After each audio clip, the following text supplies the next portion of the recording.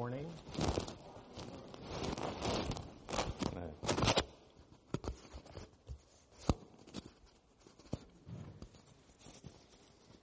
Get settled here. I want to add my welcome to everyone who's here, especially our cross-cultural partners who are visiting, those of you who may be guests and our friends joining online. My name is Mike Traben. I'm one of the pastors here at Trinity Fellowship Church, and it is my privilege to speak to you this morning.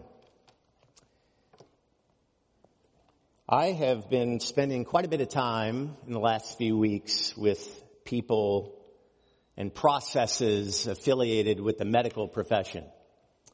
But unrelated to my own physiological defects, I came across an article about a woman who had received a last chance heart transplant.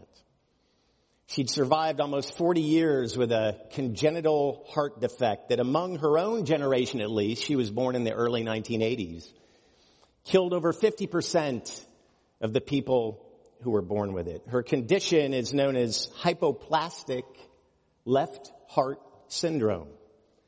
Well, for simplicity, I'm going to turn it into an acronym. I'm going to call it HLHS. One of my disabilities from my service in the U.S. military is something that's called over-acronymization, or OA, as we like to call it. I've been petitioning the Veterans Administration, the VA, for this for a time, but so far they haven't been buying it in my case. But in this HLHS, one side of the heart does not develop correctly. Children are born with this.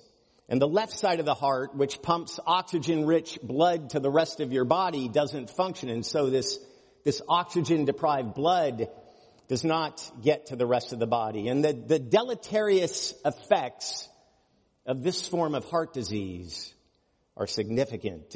It's neurodevelopmental impairments that lead to developmental disabilities and behavioral abnormalities, not to mention just the physical effects of your body not getting properly oxygenated blood and the effects that would have on one's physical strength and stamina. There's no real curative treatment for HLHS.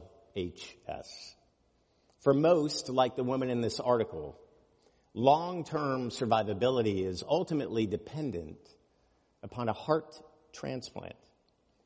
Well, when in an age when we can get most, or many rather, parts of our body replaced by a transplant, we probably might take this modern medical miracle of a heart transplant for granted.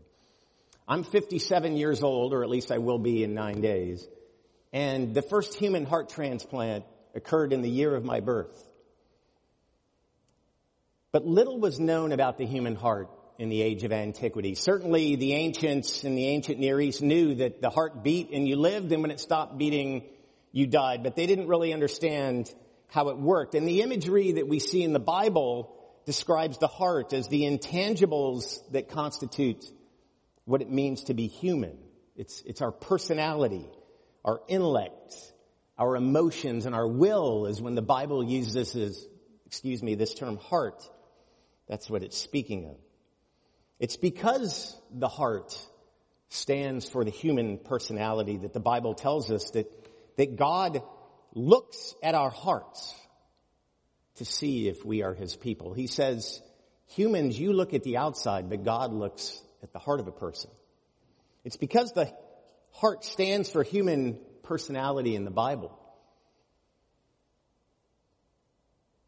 that the prophet Ezekiel tells us that God wants to renew our heart. But see, there's this congenital heart defect that we're all born with, right? We have defective hearts. The Bible refers to it as an uncircumcised heart. It's a heart that's not yet bound to God. This imagery of circumcision from the Old Testament, this physical sign of belonging to God's people and being part of a covenant community. A heart that is not yet bound to God, the Bible refers to as an uncircumcised heart. We're all born with it.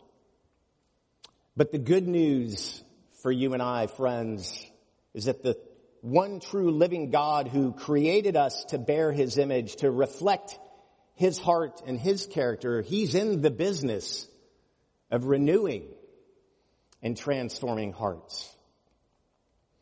The Apostle Paul calls this heart transformation that's wrought in the power of the Holy Spirit. He calls it a circumcision of the heart, a transformation that removes this defect that all of us are born with. But just as a young physical heart, a young physical human heart needs to strengthen as we grow, so do our spiritual hearts. And so we're called to walk in a new way of life as faithful members of a new covenant community. It's our mission statement. It's moving together into the remarkable love of Jesus Christ. And it's a lifelong process of ongoing transformation that we're called to. Paul describes it in Ephesians 4 as the building up of the body of Christ to the measure of the stature of the fullness of Christ. You see, friends, God isn't just after part of our hearts or part of our lives. You see, he's after every single part of you and me, in every part of our personality, in every segment of our life. In our obedience to what God requires of us as his followers, as kingdom citizens, as ambassadors of Christ, it can't be half-hearted in the spiritual sense. So what's the connection that I'm hoping you see here between a woman born with hypoplastic left heart syndrome and her half-hearted struggle just to remain alive and our spiritual life? It's the half-hearted spiritual life has just as poor of a prognosis for survivability as the person born with HLHS. When we're half-hearted Christians, the body of Christ suffers. The world suffers. A half-hearted spiritual life, it affects our ability to reason, our ability to think and to walk and to serve. And half-heartedness leads to half-stepping in the Christian life. And if left unaddressed, it can lead to spiritual death. Now, one would think that if we're afflicted with this impediment to our spiritual formation, that we would be aware of it. But what if you and I can have this defect and yet have no acute awareness of it? And I'm not talking about the heart not yet bound to God. I'm talking about the heart that has been circumcised but is yet not fully developed. What if we can have this defect and not be acutely aware of it? It was a real problem for the divided kingdom of Israel, as we see in our text. And it's a real problem in our own divided modern day culture today. You see, the prophets were the pediatric cardiologists to God's spiritual children of Israel that we see in the New Testament. These prophets revealed God's assessment of the true condition of their hearts and his displeasure with their failure to uphold the covenant. But these prophets also revealed God's own heart, his personality, by reminding them of the hope that God steadfastly holds out for those who change their ways, and along with the consequences for those who do not. Old Testament Israel had the law and the prophets. But we have access to the greatest cardiologist of all of human history. The enduring, eternal, and living Word of God through the Holy Spirit that lives in our hearts. But all we have to do is seek and to listen. Would you pray with me for just a moment? Well, Heavenly Father, we just thank you for your Word that has been preserved and passed down to us through the ages, Lord. The word of your prophets, which admittedly at times can just seem so hard to read and hard to connect with, Lord. But I pray that you would open our hearts and our minds to the message that you have today. superintend my words, Lord. You know I need your help this morning. We pray all these things in the name of Jesus. Amen. Well, we're in our journey through the Micah, book of the minor prophets in our sermon series, and we're at the book of Micah. Now, Micah was one of the four prophets, along with Amos, Hosea, and Isaiah, who ministered from the middle to the end of the 8th century before Christ in Israel. Now, the kingdom was divided, and Israel had tracked further and further away from both the right heart practices of their faith under the leadership of a variety of kings, most of whom the Bible tells us were evil. Nevertheless, the latter half of the 8th century before Christ was a time of great prosperity for Israel, which only further entrenched them in their unfaithfulness. You can see that if your life is good and things are working, then if it ain't broke, don't fix it. It was a time of great prosperity. But the hearts of the people of Israel, and particularly those who were entrusted to lead them, were far, far from God. The poor were being exploited. The rich and powerful were favored. The religious leadership distorted the covenant by preaching half-truths to the people. They weren't preaching the full countenance of what God had commanded for his people. And so the people worshipped many of the false gods that you and I in this modern day and age can relate to. The pursuit of wealth and security and success. They had adopted a deficient view of who God was and a posture of self-sufficiency. It was everyone do what's best for themselves. A manner of life that stunted their spiritual formation. And it's precisely this picture of covenant unfaithfulness that makes the written words of these prophets, the very words of God, so valuable to us as new covenant Christians, particularly as Westerners in this day and age. Well, the thrust of Micah's message in this book is a call for spiritual and social reform. It's a call to restore the interconnectedness between faith and worship and the love of one's neighbor. And I believe it's a call that's very much needed in our own time and in our own city. Micah, he organizes his sermons that are approximately 20 prophecies into this book into 3 cycles. Each cycle beginning with a judgment oracle against a nation for having failed to remain faithful to the covenant, and being followed by a salvation oracle that's based on God's promises to Abraham and the patriarchs to be their God forever. And so reflecting both of God's aspects of the Lord's covenant with Israel. Well, as we heard this morning, our focal point in the book is this text from Micah 6, verses 1 to 8. Again, this book is a compendium of Micah's sermons that he's gone up to the city of Jerusalem to deliver. In verse 8, which in particular was the inspiration for the title of this whole series, to love justice and to do mercy. This one verse is so important to our faith. It reveals the character of God and his demands for the inseparability of how we're to worship and behave toward one another. So let me reiterate this key point. You might be struggling to follow me. I'm struggling to present all of this to you, but I want you, if you remember only one thing from this sermon, please remember this: that our worship of God and how we love our neighbors are inseparable in the eyes of God. Inseparable in the eyes of God. We heard this in this passage this morning from the call to worship from the book of Matthew, chapter 25.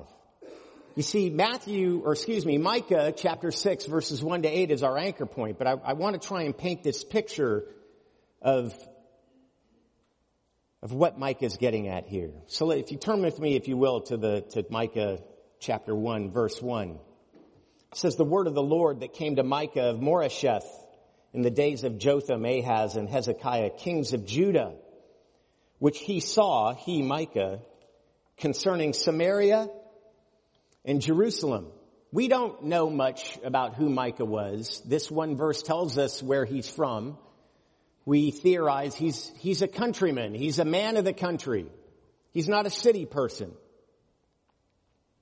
But over the course of his roughly 20-year period in ministry, he repeatedly goes to the city of Jerusalem to preach these prophetic words to the people who lived and worked there. And what's the charge that God has against his people?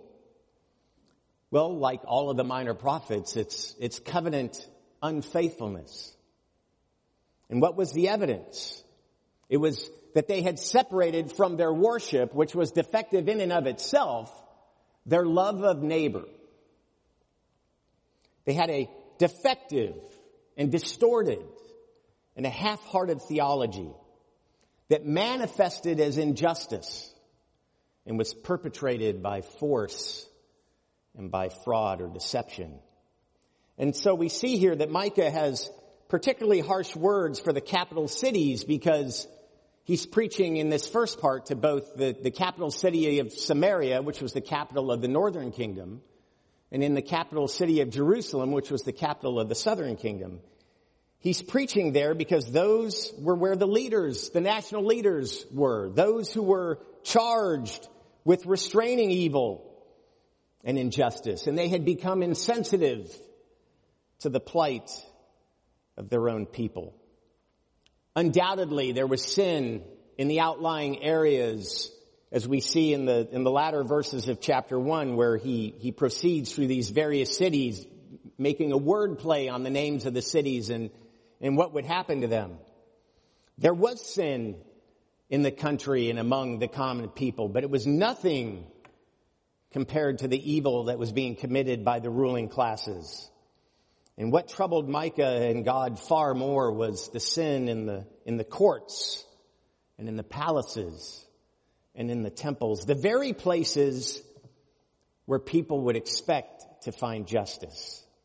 And worse yet was that they were working together to perpetrate these injustices among the people. And so he denounces these two groups in the first part of the book, the rulers and the prophets, for perverting justice and allowing injustice to proliferate. Look with me at chapter 3, starting in verse 1. He says, "Hear, you heads of Jacob and rulers of the house of Israel. Is it not for you to know justice?" Well, in the Hebrew Bible of the Old Testament, we find two words predominantly translated into our contemporary English as justice: Sadiq and Mishpat. I'm not trying to impress you with my Hebrew. It's unimpressive. But the point is that these are the two words that occur most commonly, but they're interrelated. They're connected in their meaning. This first word refers to a life of right relationships between people. It's this quality of being just, and the images of a legal court properly dispensing justice. We might call it as primary justice. It's primary because if primary justice prevails throughout the land, then there's no real need for the second form of justice, which is one of rectifying or restorative justice. It's this advocating for the vulnerable and creating social structures that prevent injustice. Again, this legal imagery of someone coming to the court and the court deciding to right a wrong of injustice. So in chapter 3, verse 1, he's speaking to the political leadership and the administrators of justice. But note, he says also, and the rulers of the house of Israel. He's not only speaking to the political leadership and the religious leadership and the justices of the court, but he's speaking to the leaders of the tribes and the very households. And that, my friends, means it applies to us as well.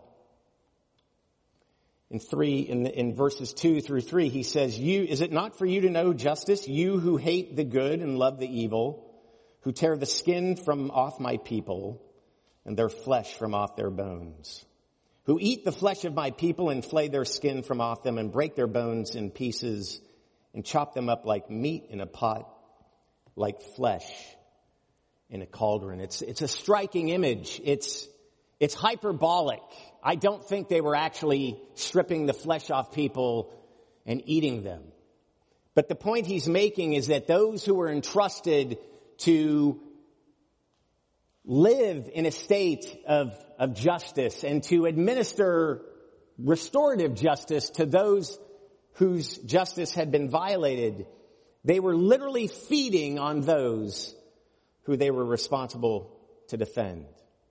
In verse 5, he says that the prophets are preaching, but everything they said led the people astray. And worse, the prophets are preaching for money. And what's the judgment that Micah prophesies for these rulers and these prophets? In verse 4, he says, they'll cry to the Lord. He's speaking of the rulers. They will cry to the Lord, but the Lord will not answer them. He will hide his face from them at that time because they have made their deeds evil. And down to verse 6 for the prophets, he says, therefore it shall be like night to you without a vision, and darkness to you without divination. You see, it sort of points us back, not at the time he wrote it, but in the Sermon on the Mount in Matthew chapter 7, verse 2, Jesus says, the measure you use is the measure that it'll be given back to you. And that's exactly what God is doing here. The rulers have turned a blind eye to those who have cried for justice. And so in their dire time of need, when they cry out to God, God hides his face from them.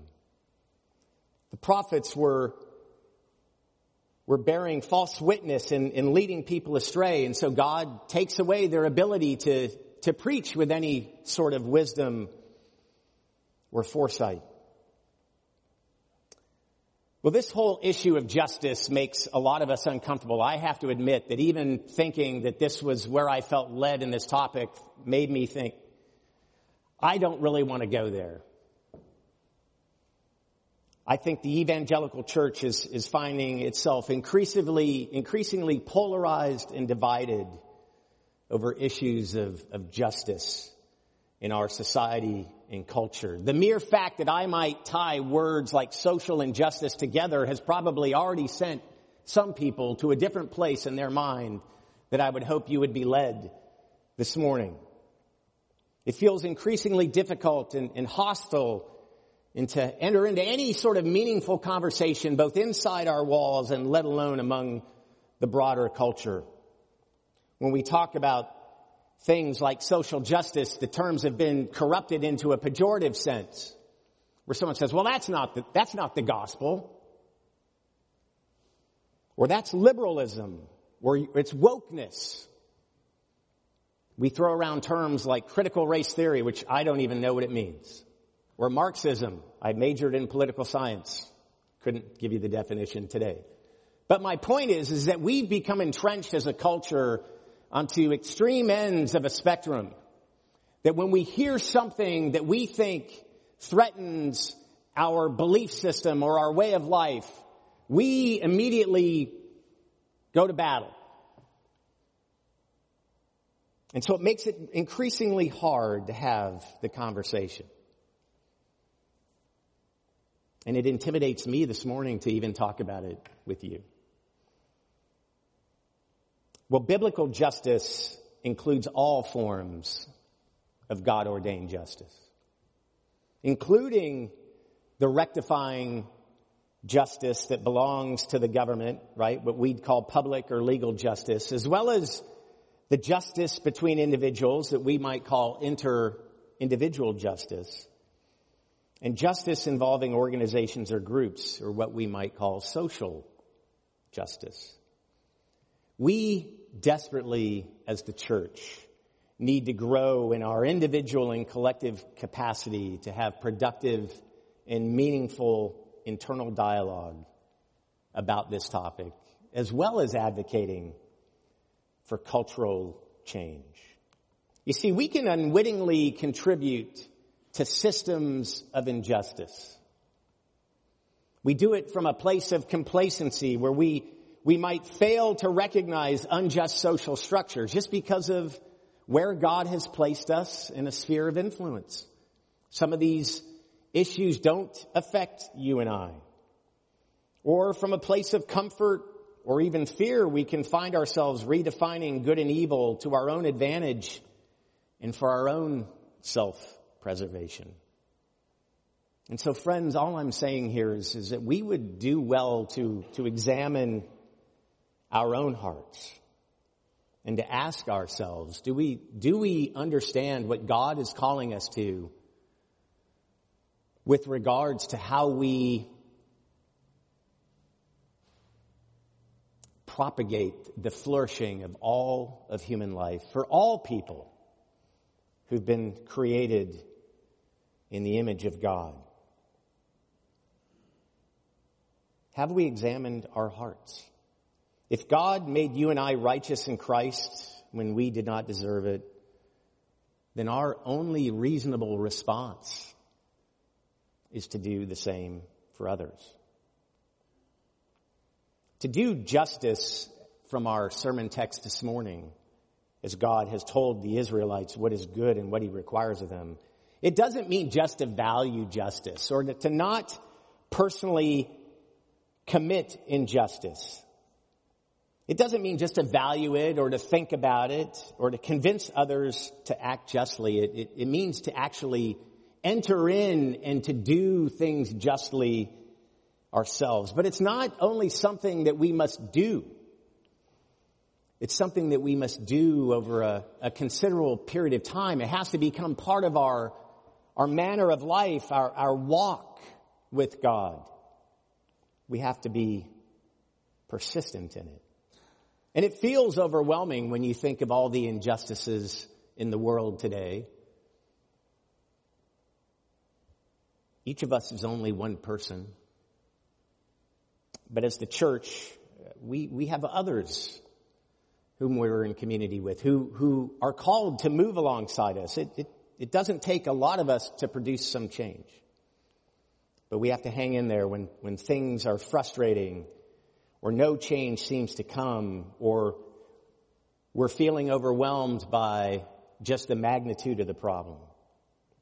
You see, to do the good that the Lord requires is to do what is fair and what is just to our neighbor. You see, God has been faithful to the covenant. He's kept his side of the arrangement. And true to his nature and character, he's been loyal in his love toward Israel, and yet they've not been loyal in their love toward God and neighbor. Well, I'm going to jump over the other 2/3 of this sermon to the end for the sake of time. And I want to end by talking about walking humbly with God. You see, to do the good that the Lord requires begins with taking God seriously and at his word. And I believe all of us in this room do. But this half-heartedness can creep in from our culture and through the spiritual battle that's being waged in places that we can't even see. And through misunderstandings of theology and what God requires of us. And becoming entrenched in our habits. You see, the prophets in Micah's day, their theology was deformed because they only preached one part of what God required of them. They talked about God's personality and his character, that he was loving and that he was present and that he was steadfast and loyal and faithful. But they ignored the part that God would not leave the guilty unpunished. Another unpopular topic to talk about in a sermon. You see, this scene of judgment of the sheep and the goats, that's the Lord Jesus' pronouncement to us as his people, that we will all be accountable for what we do in this life while we await the return of the King.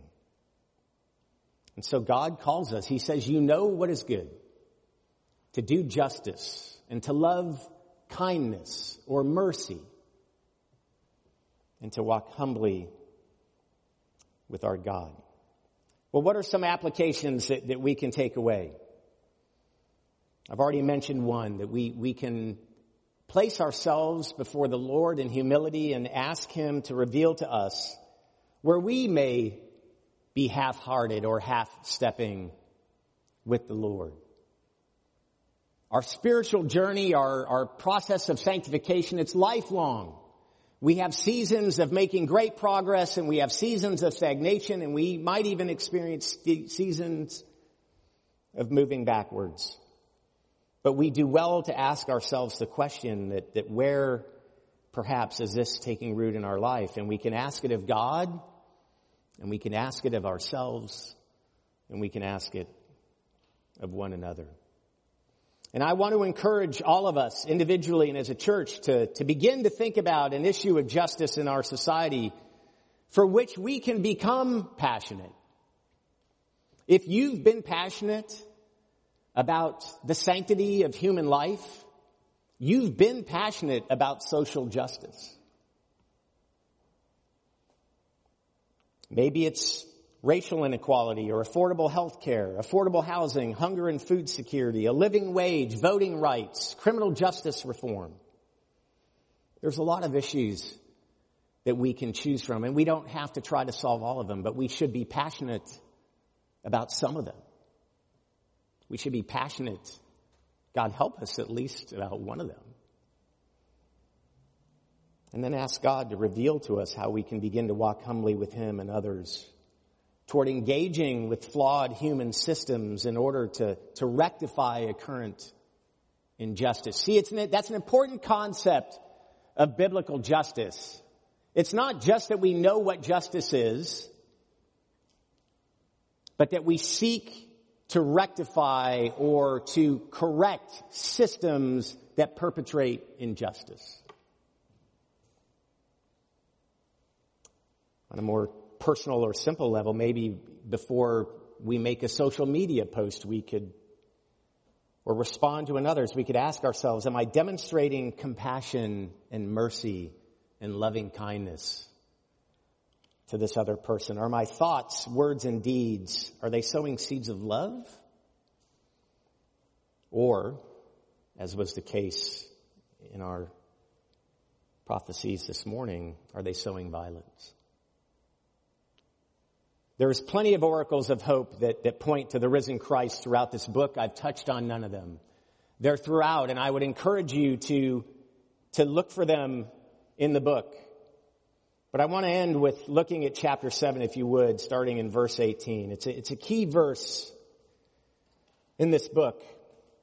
It ends with, "Who is a God like you?" It's an interesting play on Micah's name. His name literally means, who is like Yahweh? Me means who, Ka means like or as, and Yahweh. My name is Michael, Michael, who is like God. It doesn't mean, oh, there's Mike who's like God. It's a question mark. There goes Mike, who's like God. I mean, certainly not him. And it wasn't Micah either. And so Micah ends by giving this play on his name. Who is a God like you? He says, pardoning iniquity and passing over transgression for the remnant of his inheritance. He does not retain his anger forever because he delights in steadfast love. He will again have compassion on us. He'll tread our iniquities underfoot. You will cast all our sins into the depths of the sea. You will show faithfulness to Jacob and steadfast love to Abraham as you have sworn to our fathers from the days of old. And brothers and sisters, you and I, as devoted followers of the risen Christ, these are the same promises to you and me. And we can serve because we've been served, and we can love because we've been loved, and we can lift others up because we've been lifted up. You see, every aspect of our lives becomes a platform for human flourishing when our worship of God is matched for our love of neighbor. And so therefore we should do good as the Lord requires by acting justly and with compassion toward others. Would you pray with me? Well, Father, we long to be a people that you would look upon and see us as a people after your own hearts. And Lord, you know that this world isn't an easy place to live in, and yet you've created us in your image. You've called us to be co-rulers with you over all of creation. You call us to a place of stewardship of your creation, and in particular to care for those who bear your image. Not only those in the family of Christ, Lord, but those all over the face of the earth. Your prophecy in this book, Lord, was not just to the nation of Israel, but as you tell us in your very first verses, you say, "Hear, all the people of the world. You are our God." And so, Father, we pray that that we would grow in our attentiveness to your Holy Spirit. That you would reveal to us, Lord,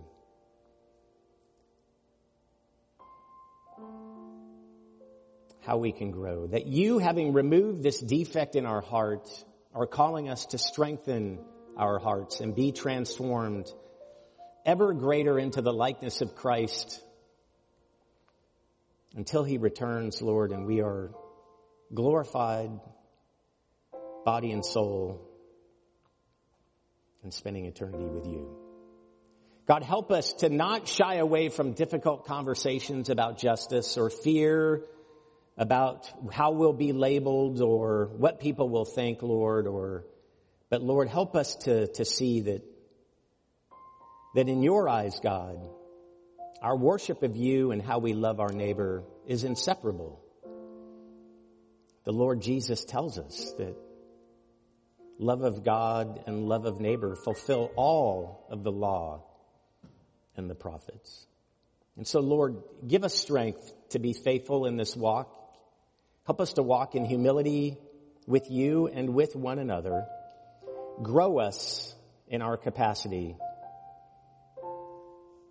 to love you completely, to love ourselves correctly, and to love others compassionately. And we pray all these things in the name of Jesus. Amen. Let us stand together.